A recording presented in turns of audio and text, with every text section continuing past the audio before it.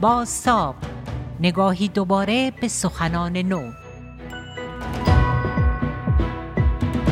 موشک پراکنی سپاه پاسداران به خاک همسایگان غربی و جنوب شرقی ایران. عراق از جمهوری اسلامی به شورای امنیت شکایت کرد.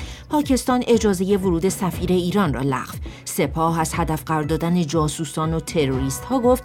حامیان حکومت از اقتدار سپاه. نتیجه اما حکایت دیگری دارد. پرتاب 10 موشک بالستیک، مرگ 2 بازرگان و چند کودک. اینجا لندن، رادیو ایران اینترنشنال و این بازتاب سرخط خبرهای ایران است. جل رقانی فرستم. درود بر شما. در روزهای گذشته حملات موشکی سپاه پاسداران به عراق و سوریه و پاکستان واکنش‌های بسیاری به همراه داشته. اجازه بدید از ابتدا مرور کنیم. در سوریه سپاه پاسداران مدعی شد 4 موشک خیبرشکن از خوزستان به مقر داعش در ادلب شلیک کرده. دیدبان حقوق بشر سوریه بر اساس گزارش منابع محلی‌اش اعلام کرد تنها صدای 4 انفجار، آن هم در جنوب شرقی حلب در مناطق تحت کنترل شبه نظامیان تحت حمایت جمهوری اسلامی شنیده شده. پس از آن این نهاد خبر داد که 1 موشک در نزدیکی دیوار بیرونی زندانی که رهبران اعضای داعش در آن نگهداری می‌شوند فرود آمده که نیروهای سوری مانع فرار زندانیان هم شدند. زندانی در 10 متری یک پایگاه نظامی کوچک آمریکایی. سپاه بعد از آن خبر داد 9 موشک دیگر هم به سایر مناطق این کشور شلیک کرده، اما هنوز مشخص نیست نه آن 4 موشک و نه این 9 موشک دقیقاً چه مکان‌ها یا گروه‌هایی را هدف قرار دادند. سوریه هم در این مورد سکوت کرده. در عراق سپاه پاسداران در اطلاعیه اعلام کرد 11 موشک بالستیک به مقر جاسوسی موساد در اقلیم کردستان عراق شلیک شده. گزارش‌ها هم از برخورد بیش از 5 موشک به ویلای یک بازرگان خبر دادند و کشته شدن او و شماری از اعضای خانواده‌اش از جمله کودکان. سپاه تلاش کرد این فرد را مرتبط با موساد معرفی کند، اما نتوانسته برای این ادعا تا این لحظه مدرکی ارائه کند. البته آمریکا هم با محکوم کردن این حملات ادعای جمهوری اسلامی را کلاً بی‌اساس خواند. مقامات عراق و اقلیم کردستان به شدت موضع گرفتند، اعتراض کردند و این کشور از جمهوری اسلامی به شورای امنیت شکایت کرد و نهایتاً در پاکستان کمتر از 24 ساعت از حمله به اربیل عراق نگذشته بود که چند فروند موشک در خاک پاکستان فرود آمد. سپاه ادعا کرد 2 مقر جیش العدل را هدف قرار داده، اما وزارت خارجه پاکستان از کشته شدن 2 کودک خبر داد و نهایتاً با صدور 2 بیانیه در قبال 2 حمله موشکی و پهپادی اجازه ورود سفیر ایران به خاکش را لغو کرد. مراد ویسی همکارم مجموع این اتفاقات را در برنامه 24 تحلیل کرده. مراد، چطور ارزیابی می‌کنی این بی‌پروایی ایران در حمله به کشورهای منطقه از جمله اقلیم کردستان در عراق؟ اگر خاورمیانه و منطقه رو یه محله ارزیابی بکنیم، جمهوری اسلامی مثل یک شروری میمونه که توی محله اهل محل از دست خودش و نوچه‌هاش آسی و ذله شدن. در درون خونه خودش هم اهل خونه از این شرور در رنج و عذابن. از اون ور موقعی که همه بزرگتر محله رو نگاه میکنن که جلو این شرور بیسته، یعنی آمریکا، برمیگرده میگه که خب موشک به کنسولگری ما نخورده. انگار اونهایی که کشته شدن اگر آمریکایی نبودن خیلی اهمیتی نداره. این حرفیه که همین امروز در رسانه‌های شمال عراق من شنیدم. از اون طرف برمیگرده میگه که ما موشک‌های ایران رو رصد کردیم. رصد کردیم یعنی چی؟ رصد کردن مگه کاری که از دیگران هم بر نیاد؟ از اون ور در مورد حوثی‌ها مستقیم موشک میزنن به کشتی آمریکایی، بعد آمریکایی‌ها برمیگردن میگن کشتی در حال حرکت، صدمه جدی ندید. به نظر میاد اراده جدی در امریکا وجود نداره که در دوره بایدن حداقل که در مقابل این شرور بیسته و نوع تعاملی که با جمهوری اسلامی کرده، جمهوری اسلامی رو تهاجمی تر کرده. من روزی که بایدن سر کار اومد گفتم که جمهوری اسلامی سیاست خارجیش تهاجمی تر خواهد شد و الان هم دقیقاً این اتفاق افتاد. حامیان حکومت حملات موشکی سپاه پاسداران را پیامی برای اسرائیل و آمریکا دانستند. جابر رجبی، فعال و تحلیلگر سیاسی، اما در گفتگو با فرداد فرهزاد میگوید حملات رسانه‌ای بود و پیام قدرتی مخابره نکرد. اینکه ادلب رو از خوزستان بهش حمله کردن به جای مثلا مناطق شمال غربی که شاید یک مقدار از نظر جغرافیایی نزدیکتر می بود، چقدر به نظرتون پیامی است به اسرائیل که شهرهای این کشور هم در تیررس موشک‌های سپاه هست؟ جمهوری اسلامی میخواد که این پیام رو بده، ولی واقعیت اینه اگر در جنگ واقعی ما این موضوع رو ببینیم، خب جمهوری اسلامی امکان این رو داره، یعنی اماکن مختلف، مکانهای مختلفی رو داره، مثل سوریه، مثل بوکمال، جاهایی رو در اختیار داره که بخواد اونجا بزنه.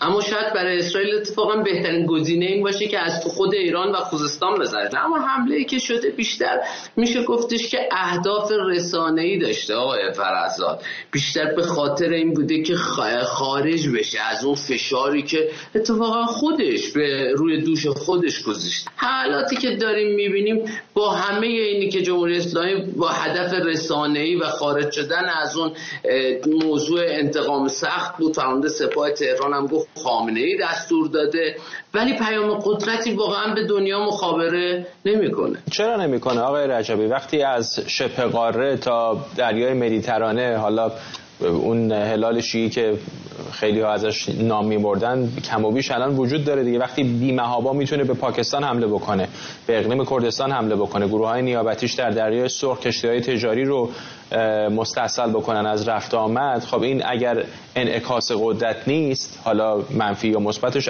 ارزش گذاری نمی‌کنم، چه هست؟ ما داریم در مورد خود همین حمله صحبت میکنیم. اینی که جمهوری این بخش از یک پازل بزرگتره دیگه آقای رجبی، اینطور نیست؟ این رو میخوام بگم، جمهوری اسلامی منهای نیابتی ها چه هست؟ قدرت به معناش اینه که شما کاری بکنید در ازاش آورده به دست بیارید، یعنی گروه‌های مختلفی رو شما درست میکنید، میفرستید یه جایی، آوردهش اون موقع برای شما قدرت میسازه.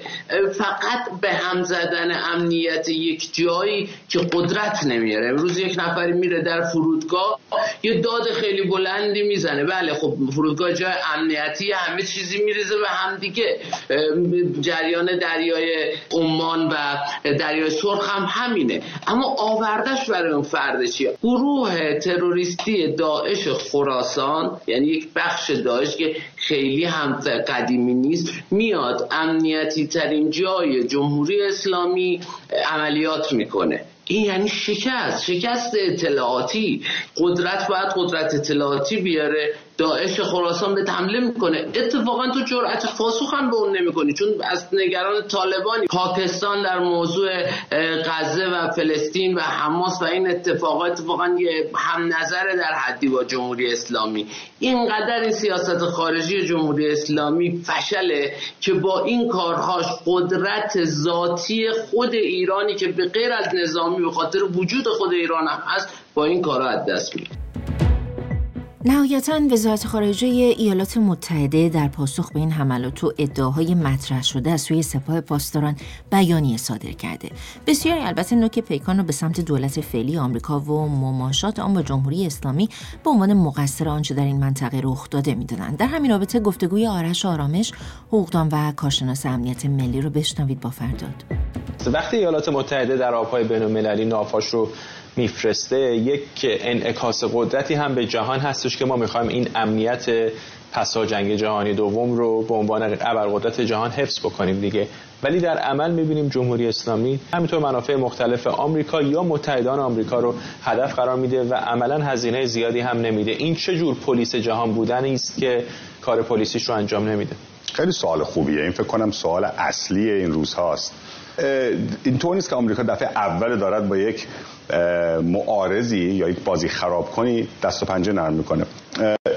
در مورد بعضی از بازی خراب کنها شما هرچند که قدرت تخریبی بسیار زیادی دارید به عنوان یک ابرقدرت، ولی در مورد استفاده از اون باید مسئولانه عمل بکنید. بله ایالات متحده خیلی راحت میتونه در آن واحد یا چندین کشور رو بمبارون کنه، همه اصلا زیر ساخت همه رو کن فیکون بکنه، ولی به این به نفع کی خواهد بود؟ دوم، یه ضرب المثلی هست میگن بشکنی باید بخری. خب آمدیم در عراق، من فکر میکنم حتی شاید با نیت خوبم بود، آمدن در عراق و یک جانی و یک دیکتاتوری مثل صدام حسین رو ایالات متحده با کلی هزینه و کلی ایثار و کلی بالاخره سرنگون کرد و بعدش چه شد؟ من اینو میگم، این تجربه ایالات متحده در عراق و افغانستان با تمام هزینه‌ای که ایالات متحده کرد و بدهکارم شد، اتفاقا یه معذرت خواهیم بدهکار شد آمد بیرون. نه این دو کشور پتانسیل دموکراسی رو داشتن، هر دو هم با هم فرق میکنه پرونده ها، ولی میخوام بگم شما موقعی که وارد عرصه نظامی میشید، چه میخواهد اشغال زمینی باشد از طریق نیروهای زمینیتون، میخواد مثل عراق یا افغانستان برید بگیرید حکومت رو ساقط کنید، کمک بکنید به حکومت محلی اونجا بیاد سر کار و سعی کنید اونجا ملت کشور سازی کنید. ولی جمهوری اسلامی نه مثل طالبان نه مثل صدام حسین اون انتحاری نیست مثل اونها. یا اینکه بیاید اون کشور رو از طریق حمله نظامی مهار بکنید. خب حمله نظامی که بخواد جمهوری اسلامی رو مهار بکنه و اشغال هم نباشه، یعنی حمله گسترده هوایی، این رو فعلا در خود آمریکا من حالا ببینیم که به سطوح میاد. بالاخره جمهوری اسلامی الان در خود تهران هم فکر میکنم همین محاسبه رو دارن میکنن. بایدن ضعیفه، سال انتخابات، از حزب دموکرات، کلا اگر اهل جنگ نیست و فوقش بزنه چند تا جا رو در سوریه و یمن و حالا عراق و اینور اونور میزنه. من بیمم از اینه که یک همچین قماری که دارد خامنه‌ای یا سپاه تحت تهران میکنه آخر سر برسه به جایی که حالا ممکنه نیان تهران و قزوین و زنجان رو بزنن، ولی ایالات متحده هم کاری بکنه که در اواخر جنگ ایران عراق کرد، اما تقریبا تمام نیروی دریایی ایران رو غرق کرد. که اینها به این نتیجه خواهند رسید که جمهوری اسلامی رو با یک حملات مقطعی که حالا شما این کارو بکنید ما هم دو تا جاری در کتایب میزنیم، کتایب رو بزنیم، به ایالات متحده هم زده. خیلی از این نیابتی های ایران رو هم رأس و هم گردن اینها رو بسیار زده. شنونده بازتاب مجموعه حملات موشکی سپاه پاسداران به سوریه و کردستان عراق و پاکستان، بررسی ادعاهای جمهوری اسلامی درباره اهداف آن و نقش آمریکا در این میان بودید به عنوان یکی از عناوین خبری مهم این روزها. من شرقی هستم. تا بازتاب مهمترین عناوین خبری دیگر راهتان روشن.